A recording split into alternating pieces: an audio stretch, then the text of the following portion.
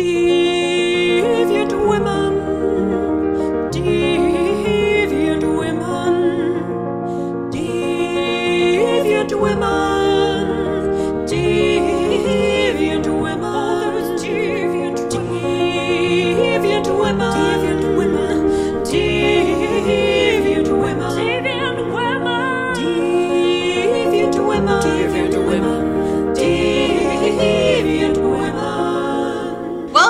Welcome to us awkwardly trying to begin another episode of Deviant Women. I am Lauren. And I'm Alicia. And we are your hosts as we take you through a variety of deviant women from history and mythology and the contemporary world. Contemporaneity.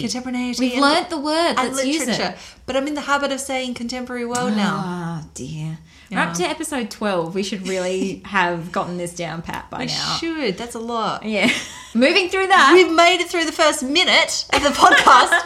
Let's do some talking about some real things. Yay! What are we going to be talking about this week? Well, we're delving into the realm of mythology for the first time properly, and I'm really excited about it. It is exciting. We've promised mythology multiple times, and this is the first time that we're actually really Yes. going to get stuck into And I'm some. hoping that this is a mythological figure that some people were maybe not quite so familiar with. I certainly wasn't. Yeah. And the reason that I found out about this figure is because we got a tweet from @theacademicchick, and she recommended this person to us. So Which is exciting because that's our first proper listener request. Yep. And just so you know as well, we have had a few other requests and we do plan to get to all of your requests. yes, for- we haven't for forgotten people. about them. We're not playing favourites. We're not. They're on a list. Yeah, and it might take us a while to get to them. But we're But going to be around for a while. yeah, we're not going anywhere. So We hope. there's plenty of time for us to eventually get to your request. Yeah. And if you'd like to help us stick around so that we can get to your request, how is that for a That's segue? a good segue. And if you'd like to do that by supporting us in a monetary fashion, What? then we have news for you. We do. We have an exciting announcement. Well, it's exciting for us. Maybe it's not so exciting for you. You at home may not be like quite as excited. But today we are launching our Patreon page. Hooray! So By the time you finish listening to this episode, you can go to the Patreon page live Yep.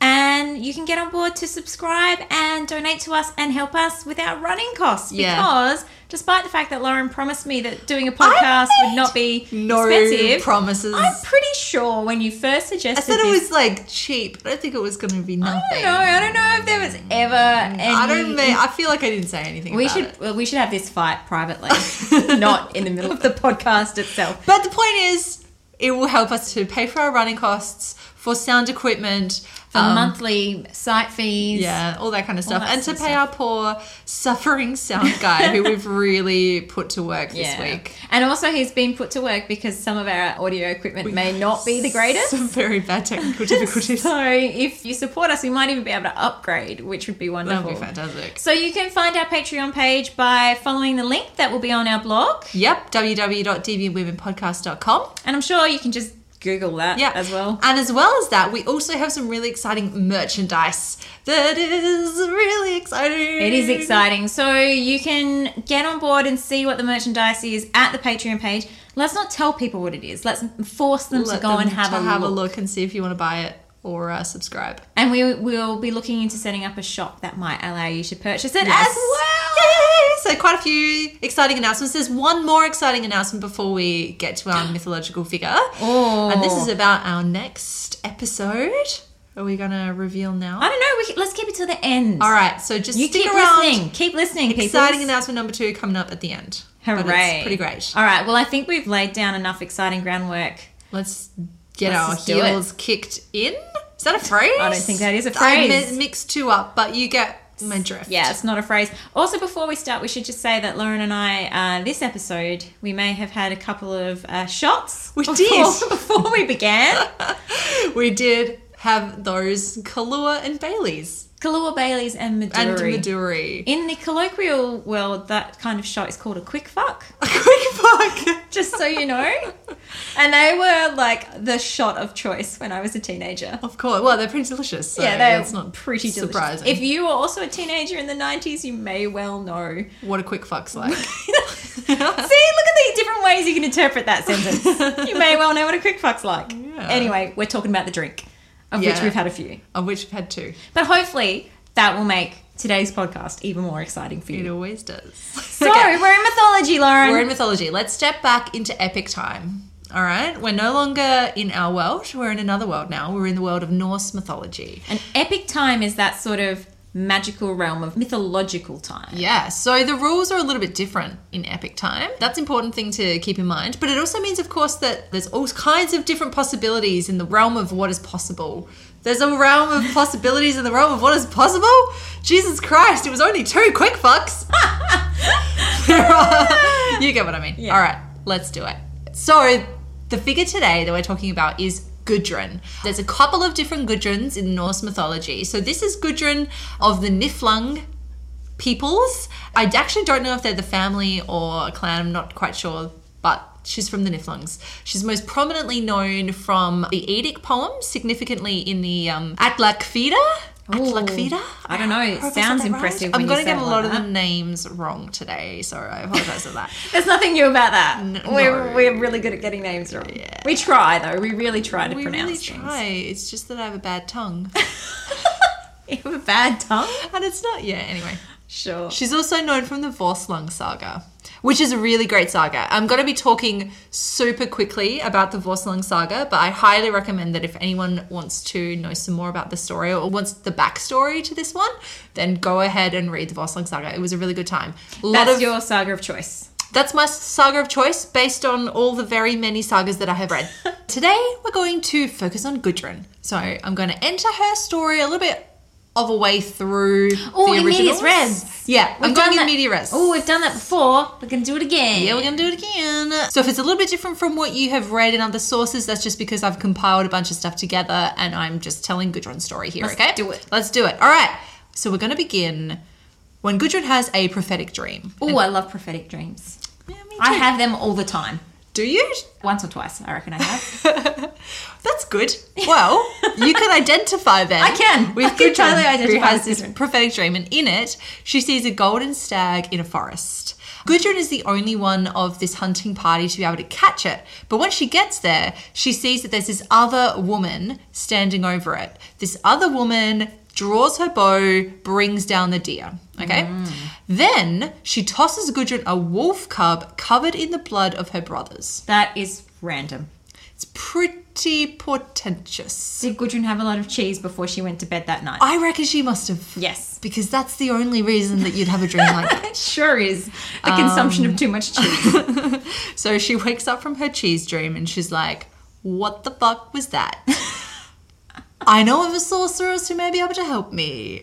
Even though Gudrun's own mother, Grimhild, is a sorceress, in case you can't tell from her name, Yeah, Grimhild. right. It's a pretty sorcery name. It sounds like the name of a sorceress, It but does. she's going to seek out the help of another sorceress and Valkyrie, Brynhild. So Valkyries, they're such a Norse thing that we should all be familiar with. Apparently they're the shield maidens of Odin. Yeah, so they're like warrior women who basically go to the battlefields and choose out who should live and die. Yeah. And Brynhild, she broke the rules though. She did, yes. And she chose to let someone live who Odin wanted to die. Yeah. So she went against him. So Odin has her imprisoned in a keep, surrounded by fire. A ring of fire? Ring of fire. Burn, Ring of burn. fire. Oh, wait, you went to the different part of the song to me. Burn, burn, burn, the ring of fire. Is that song about Gudrun? Yes. It's How did not. you know? It's so not. It is. So not. He wrote that about Gudrun. Did not. After he had a cheese dream. Don't quote us on that. It's made up. Okay. Nevertheless, Gudrun decides she's going to go and seek out Brynhild's help in interpreting the dream. So she goes to the keep, gets through the fire somehow. Just because mythology, she can. I guess it's because she's a woman. Or is it because she like yells over the fire? Maybe she does that. She's just like, hey, Yeah. I had this dream. Could you just yell back what you think it was about? That's what, yes. Okay, yeah. Yeah, that's what she's doing, yelling the dream at Brynhild. But Brynhild interprets it. She tells her that a man named Sigurd, the famed dragon-slaying son of Sigmund of the very important Volsungs family, will be her husband. However, she will lose him and be forced to marry another. And then she's going to have a very unhappy ending. Brynhild does tell her what this unhappy ending kind of entails, but I'm deciding to keep that withheld for All the right. purposes of There'll be a reveal? spoilers. Yes. But let's just say, of course, it's a prophecy, so this isn't good. Another thing is prophecies, of course, in epic time, these are real deals. Like, you can't really escape a You prophecy. can't avoid a prophecy. And the more you try to avoid a prophecy, the more you'll just make it happen. Exactly. Just like when Tiresias was Tell- like, hey, dude, you're gonna kill your mother. As no, he tells Oedipus he's going to kill his father and marry his mother. Yeah. And Oedipus is like, I'm out of here. But it yeah. doesn't work. The prophecy of prophecies. It always comes back to get you, no matter what you do. Can't avoid it. So, of course, Gudrun's like, oh, shit. All right. Well, that sucks. She's still got to go home, so she leaves. I'll just go home and wait for that to happen. Wait, yeah. And I imagine Brynhild watching her with dagger eyes as she rides out of the keep. Ah. Because Brynhild has had a version of this dream before. Ooh. So Sigurd, the man from the dream. dream, he actually came to her keep a little bit earlier. He already knows Brunhild. Yes, the two have actually known each other quite well. They fell in love.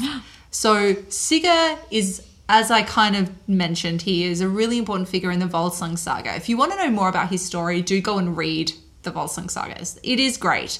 But for the purposes of this story, we just need to know two important details. The first is that he has managed to come in possession of the cursed ring and Varanort. Right. Okay? Yep. The second is that he killed the dragon Fafnir and took his gold. Oh, he has dragon gold. He's the owner of a cursed ring and some very important dragon gold. Don't know if this story is familiar to anybody. Yeah. Well, interestingly enough, there is a version of this story that Tolkien wrote. Yeah. And of course, Tolkien of Lord of the Rings fame. What you? Cursed ring? Cursed ring, some Golden gold, dragons. dragon horde. Sounds all very familiar. And At least he's not even like pretending that he ripped it off, because he wrote a poem of Sigurd and that's right. He did it his own translation. Gudrun. And he did his own translation. And I just recently read the Tolkien version of this same story.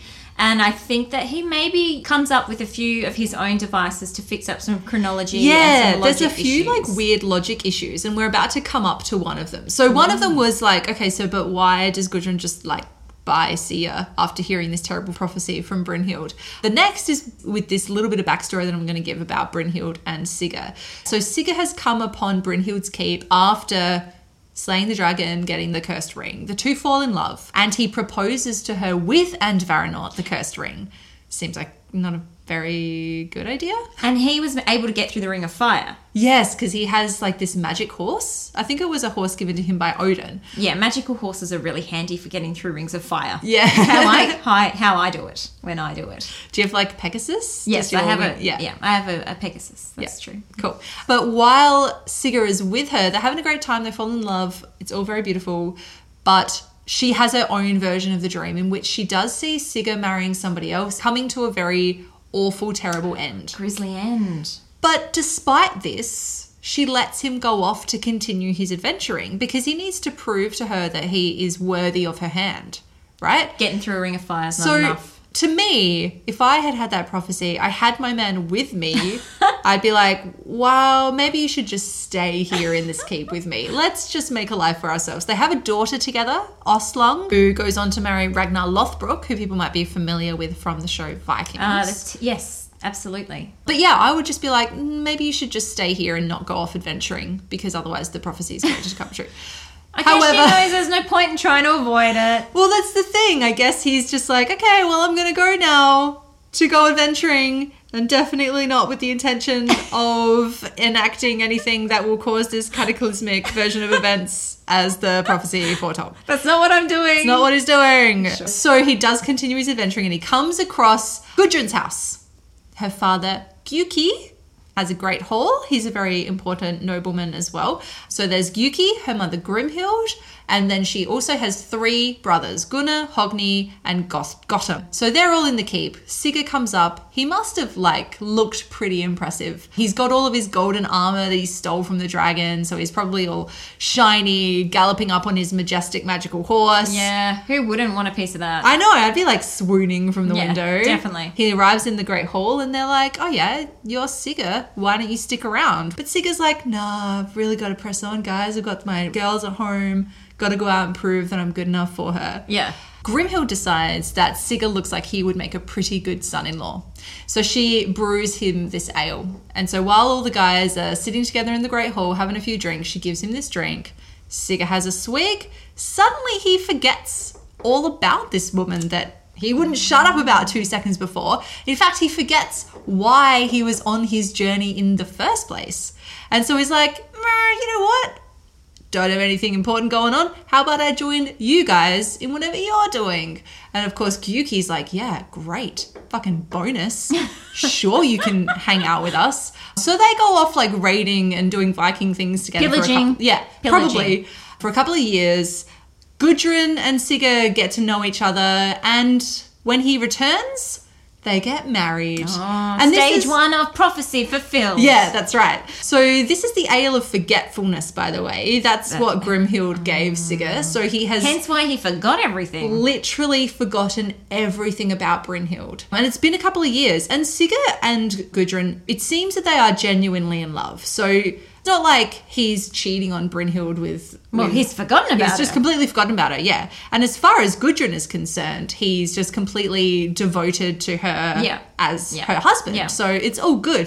They're very happy. Yeah. And I'd like to say that they lived happily ever after. But they don't. They don't. But they did for a little while. They have 2 kids. Sigmund Jr., I guess. Not Junior because his dad is Sigurd, but like there's been a lot of Sigmunds, a few Sigmunds before him. And Svanhild, another Hild. More Hilds. They do continue living quite happily for a little while. Gudrun is good at this point. She is as Gudrun. wife. Until her mother, Grimhild, decides that it's time for her brother Gunnar to find a wife. And what better a wife might there be than the famed Valkyrie and sorceress Brynhild? Uh-oh. So something else that we should maybe just touch on really quickly here is Brynhild as a character, because she's actually really interesting and important, I think, in the story. Yeah, and there's a few versions of Gudrun as well, and obviously there's a Germanic version of this whole story, but we're kind of looking at the Norse version of this story. So the Brynhild story that I know of is the Germanic version, and I know of that mainly through Wagner's operas. Oh, yeah. It's just like a random thing. For some reason, the Ring Cycle, we've all sat through like the 15 hours of that opera. I don't know why I happen to know that, but I do. And she's very different in the Germanic version. She has a different tale. She also may well be based on a real figure. Oh, yeah. Who actually existed in the real historical times. Yeah. But in this story, she's, as we say, she's a Valkyrie. Yeah, so she's really quite an independent and autonomous woman in this story, which I think is kind of at a contrast with Gudrun. Yeah, she sits totally outside the domestic familial realm. She's her own person. She's an independent woman. Yeah. Living in a fiery keep. And it's almost as though, like, if Odin hadn't been punishing her, like, this is a punishment that she's alone in this keep. You know, if Odin hadn't punished her, she'd still just be, I imagine, probably off happily doing her thing as the shield maidens do, you know. But maybe it's part of that curse that means that she is like, okay, well, maybe I will consent to marrying whoever is worthy That's of right. getting through this trial of fire. So Gunnar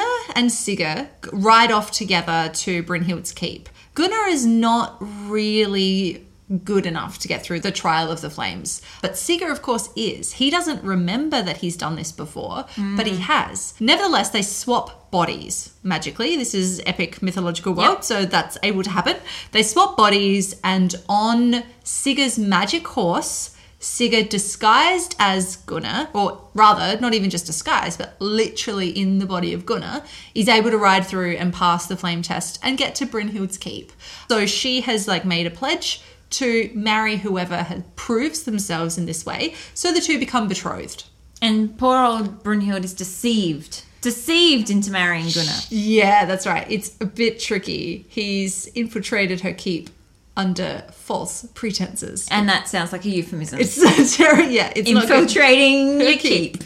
But actually, Sigurd is relatively noble, really, in this scene, because what he does is he knows he's not gonna. He doesn't have place here to touch Brynhild or do anything that might cause dishonor or anything like that. So he places a sword between them when they go to sleep that night to kind of protect her modesty, I guess, for lack of a better, more contemporary way of saying that, in the old school sense of protecting her modesty.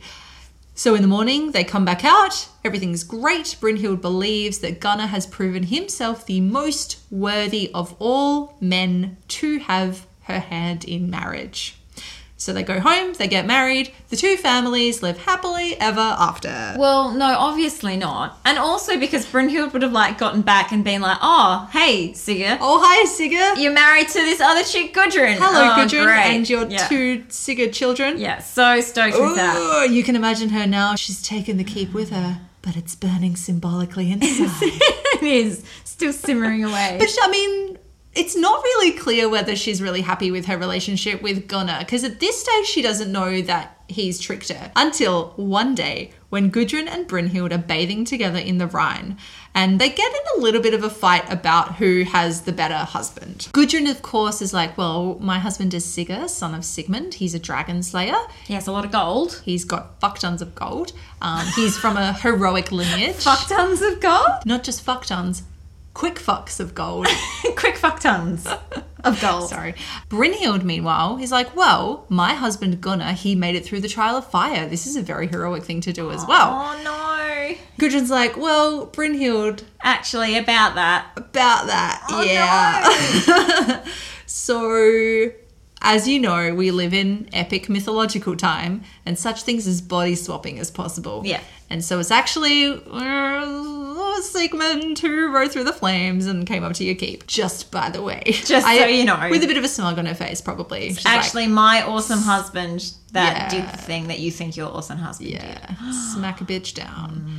Brynhild doesn't take too kindly to this. I mean, you can imagine why. Because not yeah. only has she been tricked, I mean, she's been deceived. Yeah. You She's know, married a guy under properly. false pretenses. Totally false pretenses. Yeah. And actually, this is a point I wanted to make just before about that difference between Gudrun and Brynhild is the fact that Gudrun has to marry someone that her family tells her to marry. So even though she does fall in love with Sigurd, she still only is able to marry him because the family arranges it for them. Yeah, yeah. Her mum literally concocted A potion fucking that potion. made him want Yeah. to marry her. Yeah. Whereas Brynhild, like the double deception here is the fact that Brynhild lives by her own rules. Yeah. And the person that she marries is based on her own terms, the terms Yeah. she set for herself, which is you need to be able to ride through this ring of fire to be worthy of me. Her whole reason for marrying Gunnar was because she thought he lived up to her expectations. And ironically, the one man that she did fall in love with and that she did consent to be betrothed to was the same man who ran through the flames again. So technically, her true love is Sigurd. Yeah. He proved himself twice. Yeah.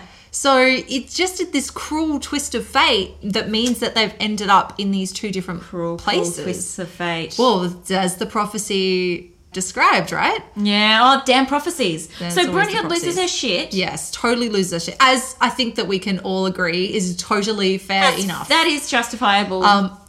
She goes to bed like in a depression and no one can rouse her. She's totally betrayed. So she concocts this story, right? She decides, you know what, I'm going to fix this. I need to take my vengeance for this wrong that has been done to me. And I think, again, we're all kind of in agreement that she has definitely been wronged. The manner of her vengeance is probably where we'll start to get into some, oh, this is epic time. Oh, yeah. This is epic time morality. So what she does is she tells her husband, Gunnar, that when Sigurd came through the flames disguised in his skin, he did not lay the sword between them in the bed.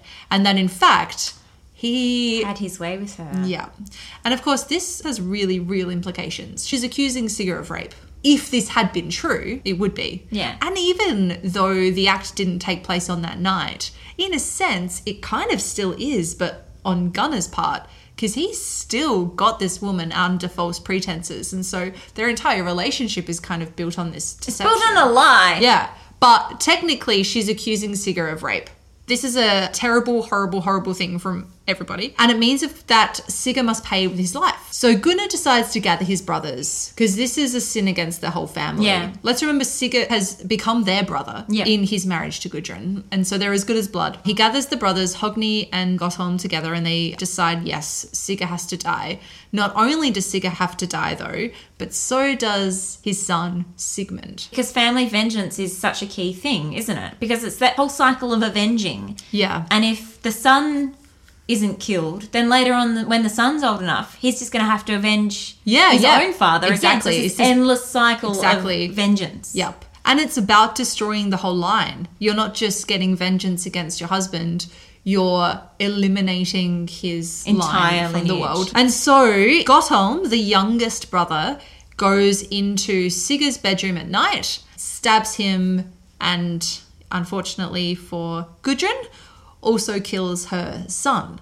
So Gudrun obviously is really overwhelmed with grief. She's had her husband murdered by her brothers and her son, who really isn't innocent in all this. But this is an interesting thing about the family dynamics that we need to remember, is the fact that, innocent children are not simply seen on their own terms. They don't exist as autonomous beings. You exist as a part of a family collective. Yeah. And so because of those family ties, you stand for your whole family. Yeah. And you can be used as a pawn in that same kind Yeah. of sense of vengeance. So Brynhild, meanwhile, reveals to everybody, I think, that she and Sigurd were once betrothed because she's still got Andvaranot, the Yeah. cursed ring. Then she tells Gunnar that she wants to burn on the pyre with her lover, right? Who is also the man who betrayed her, and whose downfall she not only prophesized, but orchestrated. Nonetheless, she wants to burn next to him. Then she stabs herself through the heart. As you do. So that's the end of poor Brynhild. Well, in Tolkien's version, at this moment, when Brynhild admits that she's lied about Sigurd in the tower, actually having his way with her, there's a moment where Hogni, one of the brothers, says, "Woe worth the words by women spoken."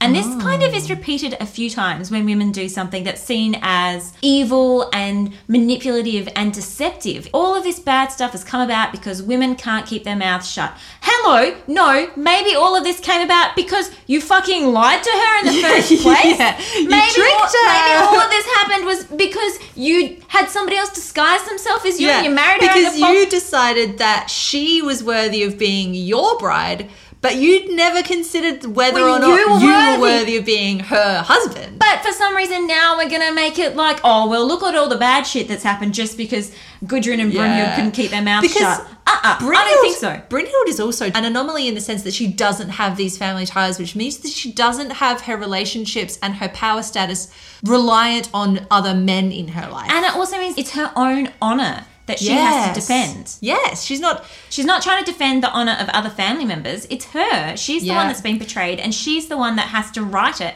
So it's kind of unclear also how Gudrun responds to this event, because in a couple of versions, she's actually said to not weep at all, despite the fact that her husband and her son are dead.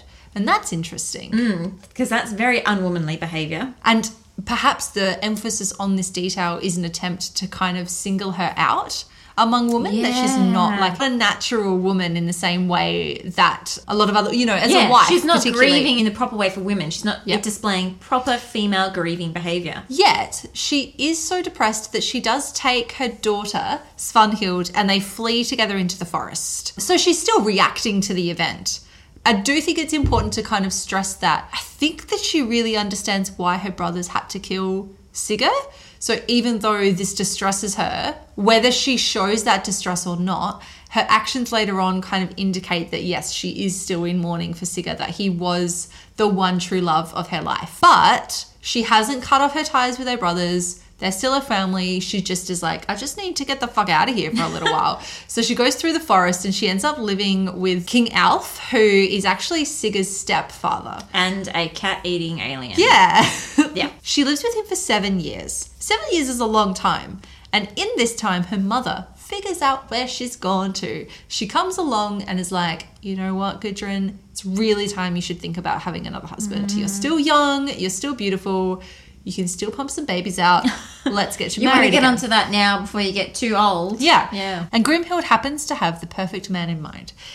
Little known dude, pretty upcoming in the world, having some big successes in the East. Don't know if you've heard of him. He's a man named Atli. Oh, yeah. Otherwise, Or- Attila the Hun. Yeah, right. So, of course, we've got the real historical Attila the Hun. In the mythology, he is named Atli, so I'm going to call him King Atli. Gudrun doesn't want to marry Atli. She's been making this tapestry in the 7 years that have passed that are depicting all of these great things about Sigurd. Grimhild is like, I don't really care that you don't want to marry this dude, because if you don't, I'm going to cause all this magical torment in your life. So maybe you should just do it. And also because, again, like we said before, Gudrun, she has familial obligations. She Yeah. has to marry Yeah.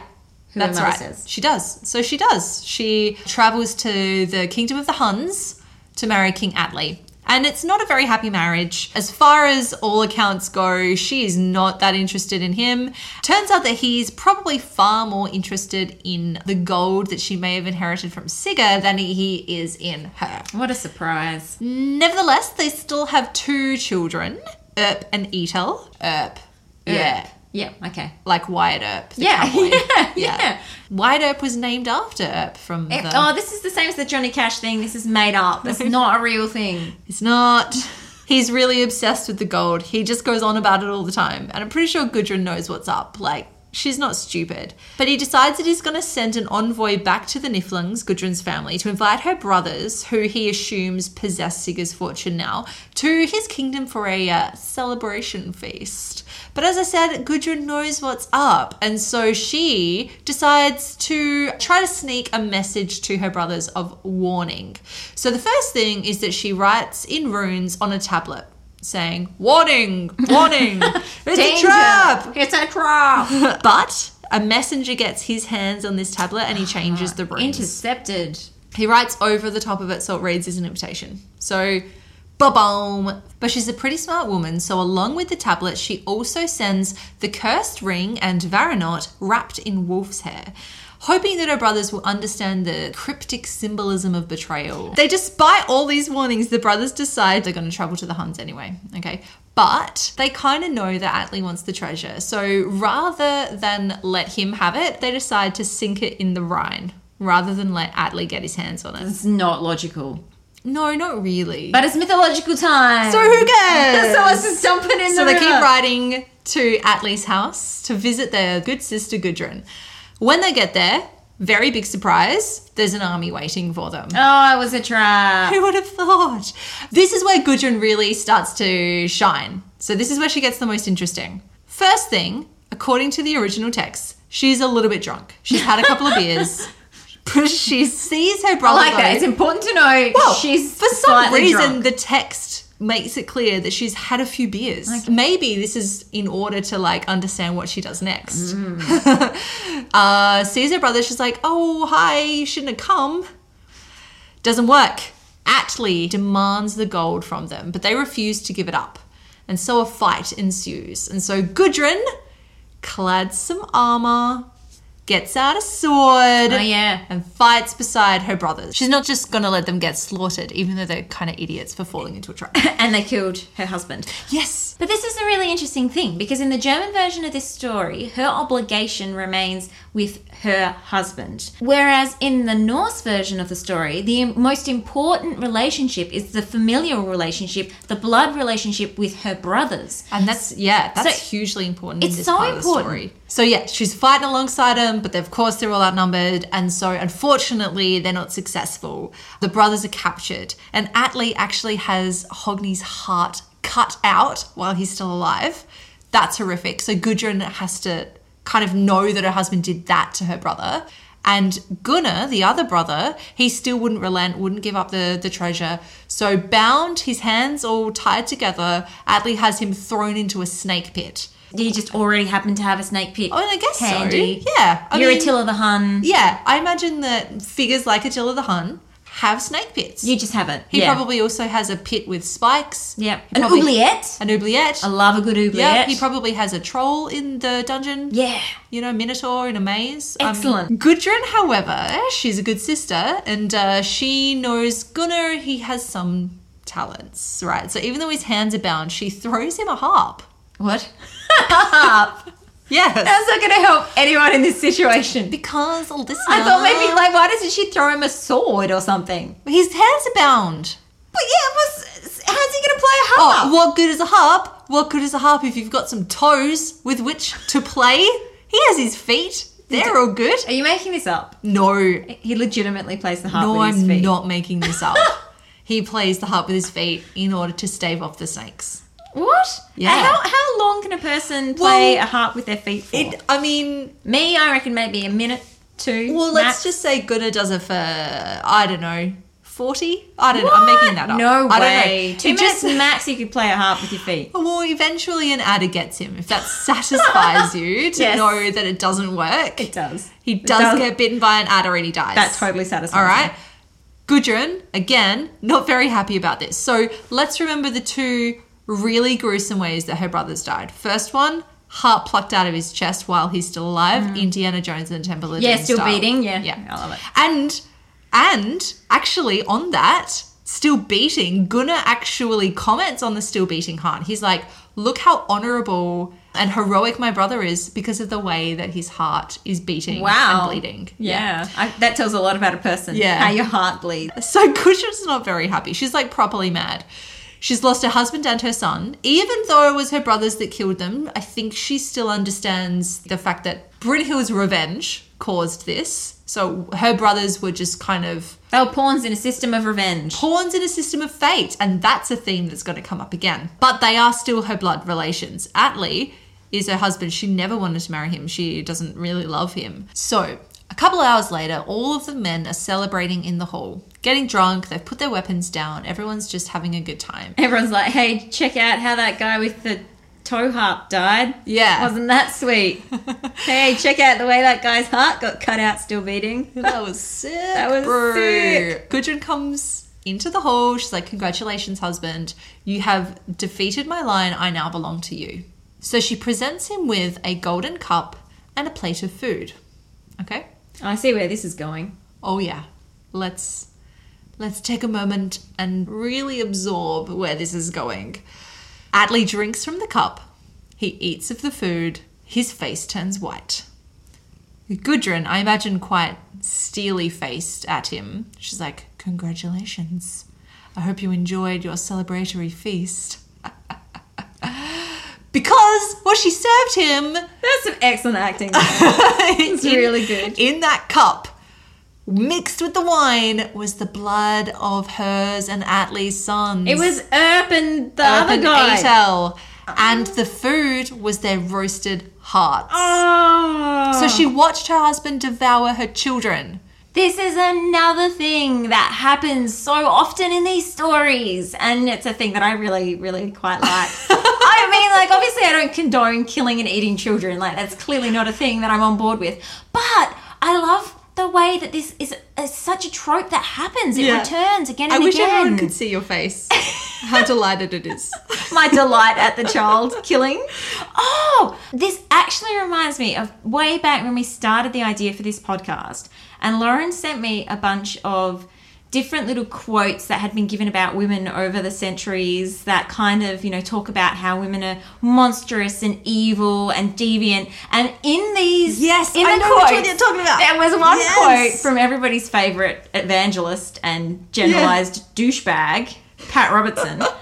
And the quote is that feminism encourages women to leave their husbands, kill their children, practice witchcraft, destroy capitalism, and become lesbians. Lesbians, yes. So great! That's what feminism has done for me. Oh yeah, sure. I did all of those things. Yeah, absolutely. I do them every day. Yeah, and I kill children all the time. Anyway, that just reminded me of that. Because, obviously, then Gudrun was a feminist. That's the only reason why she kills her children in this regard.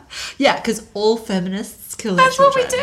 we do. But this is interesting because it is an attribute that's made against monstrous women all the time. And thinking about the origins of deviant women, one of the first figures that I kind of came up with when I first sort of was like, hey, you want to do a podcast about deviant women? We could talk about people like Medea, because she is, of course, another really famous child-killing, vengeance-seeking woman. And when we were talking earlier about that other Greek myth that we were going to come back to, this was the one. Yeah. Because the interesting thing, and I'm skipping a little ahead in Gudrun's story here as well, so maybe we should come back to this too. Do you want me to just tell you what happens now? Yeah. All right. Yeah. Because- Let's hold on to this idea All right. and we'll come back to this Because idea. what happens, so she's killed her children to enact revenge upon her husband. She does feel a great deal of grief and torment about this. But on her way, leaving the hall, her husband has kind of passed out for drunkenness and probably horror. She stabs him in their marital bed. He's dead now. On her way out, burns the motherfucking place to the ground. Oh, okay? Including so dramatic. everybody inside. Men, women, and children. Everybody burns to the ground. So she's killed her sleeping husband in their marriage bed. That's an image to hold on to for a moment. Burnt the house down. She then goes to the ocean, gathers a bunch of stones, and tries to drown herself. Presumably because she does feel grief that she's sacrificed her children for her vengeance. Yeah. I mean, as much as we say that, like, yes, it's, you know, she's got to destroy the whole line and that children are associated with their families and The lineage. yeah.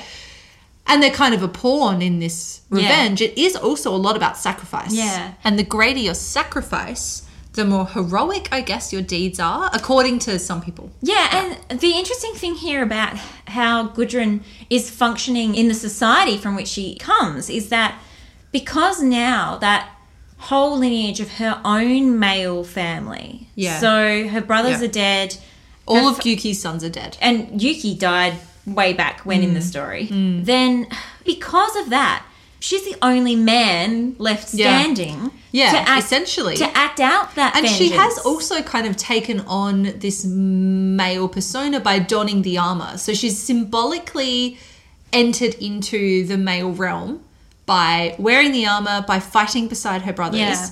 And then she continues this male role by enacting the blood revenge required if there had been another son another left. brother to do it. Yeah. And even in the sort of the cultural time in which this sits, it's still a culturally challenging idea because it's still a woman enacting the responsibility of a man. Yeah. She's had to take that on board and do that herself.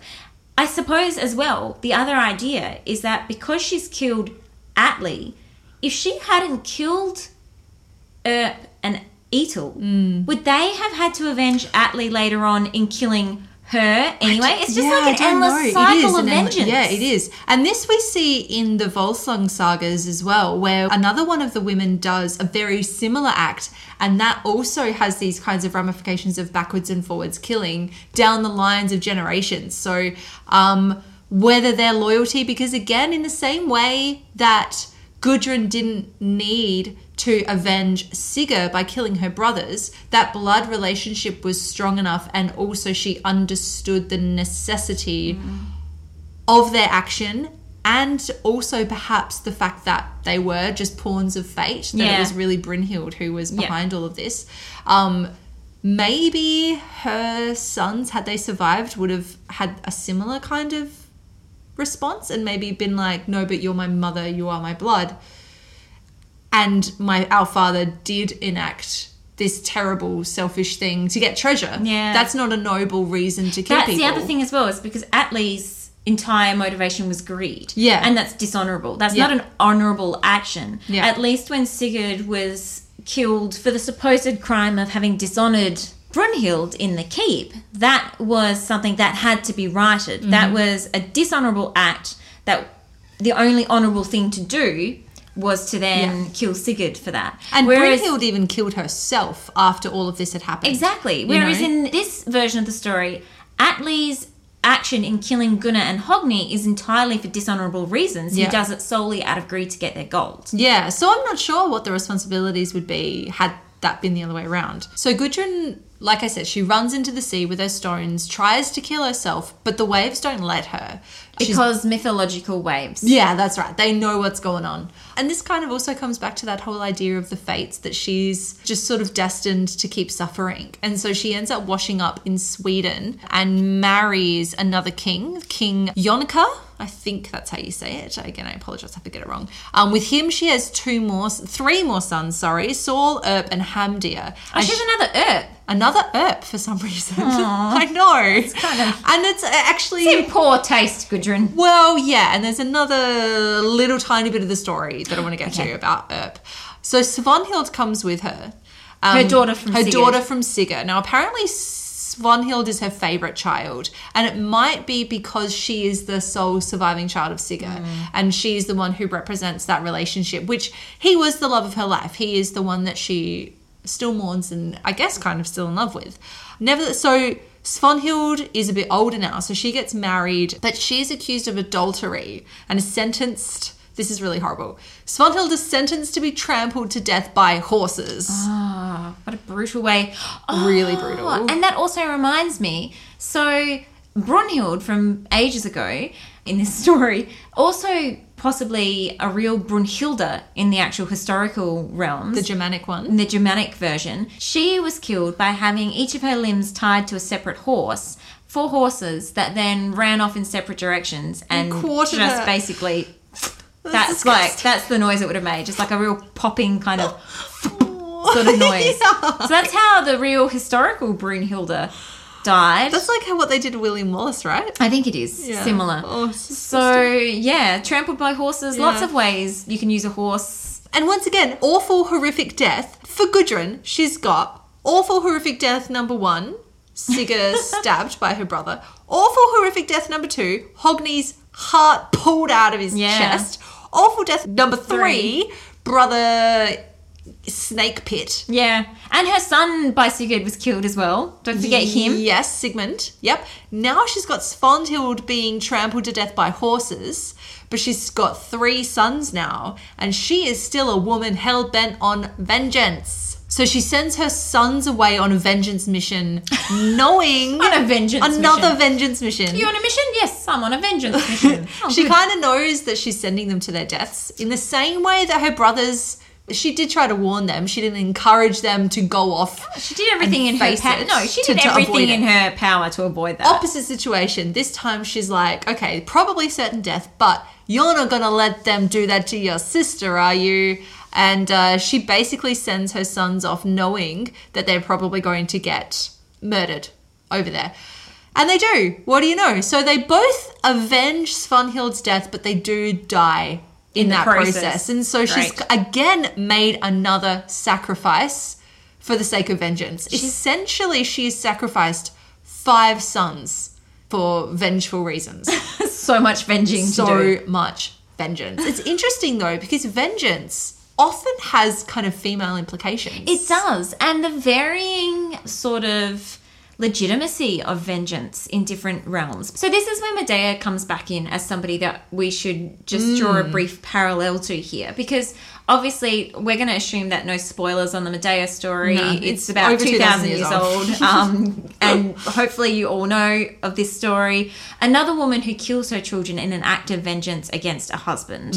And in that version, in that Greek version, her act is not seen as loathsome. Her act is seen as an appropriate retaliation for the level of dishonor that's been brought upon To her. her, yeah. And she's actually sent a golden chariot by the gods. Yeah, And she she gets gets to to go off. fly off Yeah. into the sunset, basically, because what she's done is appropriate. It's Yeah. not evil. It's not monstrous. Whereas in this version as well, that one version of the story I've read, when the waves won't drown Gudrun, it's because they actually believe in what she's done as an Yeah. appropriate level of vengeance for the act that's being brought upon her. Ordinarily, particularly from a male point of view, it would be completely Exactly. It would be considered, totally legitimate thing Yep. to do. Yep. And so in that regard, again, it's this mythological time. It's this epic time. It's this idea that what she has done is a rebuttal that fits the insult. It fits the insult, but at the same time, she's still not selling. Like, Medea gets to go off in her chariot, but Gudrun suffers. So And continues to Yeah, suffer. in the poem that comes after the poem where the 3 sons die, she has this like lament. She is so upset and distraught. She starts to hallucinate Sigurd coming to her. She's basically destined for grief, and she knows this. So there's no kind of happy ending. She's had all of her vengeance, but really at the end of the day, she's demonstrated how destructive this vengeance has been, because she's literally has nobody left now. That's the end of her and her line. She sacrificed all of her sons to avenge her brothers and to avenge her daughter. But that sacrifice is, I mean, that's the cultural world of this mythology. Yeah. Like, that vengeance is the most important thing that must be upheld. But also this idea that the whole sort of society, the whole fabric of this world really comes undone because of broken oaths in the first place. It all comes it's undone. like the breakdown of this whole kind of social structure, really. And once that sort of familial bond is broken in one way, then it sets off this domino effect Yeah. of then everything else that happens And after again, that. this brings that idea of fate back into it, because really, in that sense, this whole domino of cause and effect in the epic world, that places Gudrun as this sort of, I don't want to say like helpless victim, but she is a pawn of fate. Yeah. Again, this has all been prophesized, which means that there's actually probably not that much that she can really do to ever avoid the consequences. But she's still not like celebrated. I mean, she doesn't get a happy ending. She doesn't even get any reprieve from guilt. Her acts, they're both kind of seen as being valorous and courageous, but they are also, there's little hints of monstrosity there as well in their depiction. And I wonder if that is because I don't know if they're little hints of monstrosity. She does cook her children up. She cooked it, yeah. But the way that is told as a monstrous act. And that's right. And the way that monstrosity is connected to her femininity. Yeah, that's right. That's kind of downplayed. It's not overt, but it's sort of under the current, because she is in some ways presented as, yes, this heroic figure who has taken on the role that should have been that of her brothers and enacted a masculine sort of revenge. But at the same time, she's also an other among women for being this monstrous other, the woman who kills her children, the woman who isn't the good wife, the woman who isn't submissive. So she's various different kinds of others on this weird spectrum of admiration and heroics and villainy and condemnation. And there's something about women who kill their children that just repeats in stories. It's so firmly embedded in different cultural myths and cultural ideas. And things like fairy tales. I mean, the wicked stepmother is just a way of making fairy tales more palatable to children now. They were always originally biological mothers. Stepmothers are always biological Yeah. mothers. It's just the way to sanitize it. Yeah. Absolutely. Yeah. Even things like the rose tree, the juniper tree. This is a particular fairy tale where we have, again, a mother figure who kills children, serves them up. It really is a recurring And then there's theme. also all those other mythological figures like Lilith and Lamia. Yep. Another Greek figure. La Llorona Yep. is a Mexican version of this story. There are so many stories where we have infanticide. And infanticide is seen as being a particularly evil, monstrous crime for a woman to commit. Not to say that it's not seen as being evil and monstrous when men do it as well. And I think we see this more in contemporary news where, you know, there's a terrible divorce. Yeah. There's a murder-suicide that happens. And hurting children as a revenge against the a other partner. And both genders do this. Absolutely. But there's a real way that the words, the language that's attached to women who do this is some kind of language about it being inherently evil and inherently... Well, okay, let's just make it very clear. We do think that killing children is an Yeah, evil that's thing to right. do. Yeah. We're not condoning killing and eating children. No, absolutely By any not. means. No. Please don't do that. It's not feminist to kill your children. We're not saying that that's what you should do.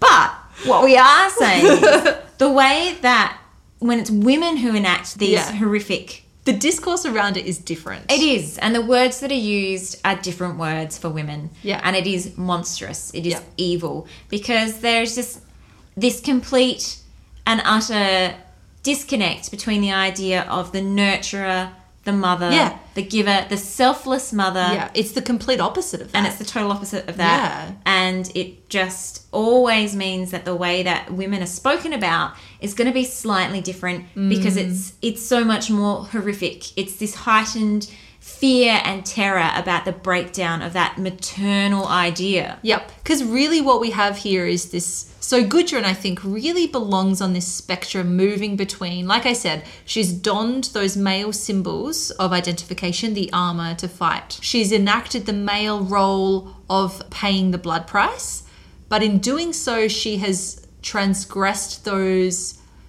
elements of femininity. But she's also still seen as being a strong woman, and she is still doing the right thing by her family in a way. That sacrifice that she's willing to make, right? That is admirable in some ways. So to different audiences and to different readings, she can be anything from this hero to, a villain. Which Yeah. is so interesting, just depending entirely on the perspective that you bring to her story. And it's so complex. Yeah. Like, it's such a nuanced way of looking at this story and looking at the different elements and layers of gender, because when Yeah. she does take on this role of doing what her brothers do, I mean, really, that should be a valorous act. Yeah. And for any man that does that, that's a valorous act. And even though as a woman, when she does it, it is still seen as a valorous act for a woman to do in certain contexts. You know, like in this epic time, in this mythology time, the poem doesn't criticize her. The original text does not outwardly make her monstrous. Yeah. The text still justifies her acts and still sees them as being valorous acts. And it is the proper thing for her to do. Yeah. And again, we're just repeating, please don't eat your children. Yeah. Or serve them to your husband. Oh, yeah, or send them up Or to your send husband them eat. to Yeah. certain death, like on a revenge mission. So many taboos. Cannibalism as a taboo. This also reminds me of Titus Andronicus, which Oh, is yeah. this killing and serving up of children to eat is not a solely female thing. No. Titus Andronicus being a Shakespearean play where it's the other way around. It's Yeah. the man who kills children and serves it up to the mother to eat. Again, spoiler alerts for Titus Andronicus. Yeah, that's 500 years up. But I also think of The Cook, the Thief, His Wife and Her Lover, if you've ever seen that film. Fucking fantastic. I don't think I film. have seen that film. Oh my god, that film is so great. Also involves cannibalism. But I mean, it's such a taboo and it's such Yeah. an interesting thing that comes up in stories about women who do transgress their Yeah. roles. It is a real extra transgression Yeah. for women to take on. Yeah. The feminine art of cooking. Like Oh, cooking is of a course, feminine yes. thing to do. And she subverted that and used it as her weapon. And when women cook their children up, it's a total subversion of that feminine role. yeah, interesting. Well, we probably do need to wrap up. So, Gudrun, You really? Because I could talk I about know. women eating children for a long I time. know you can. We'll have plenty of other opportunities where you can talk about child eating women. Okay, good. We'll come back to this theme, I feel. I do really like monstrous women. They really are my favourite thing. I know, me too. Yeah, great. But we- unfortunately, we are getting out of time. yeah, and also you can probably hear my cat meowing in the background now. Lola's been meowing for a while, so it's probably she's telling us to wrap up. She's ready to, Yeah. to go. Yeah. So ultimately, I think Gudrun's a pretty ambiguous figure. She's both a hero and a villain, I think, simultaneously. She's definitely deviant. Yes, definitely. So deviant. And this is, again, I still can't even figure out if she would have been considered deviant within her own context. You know, like, is she a victim of fate?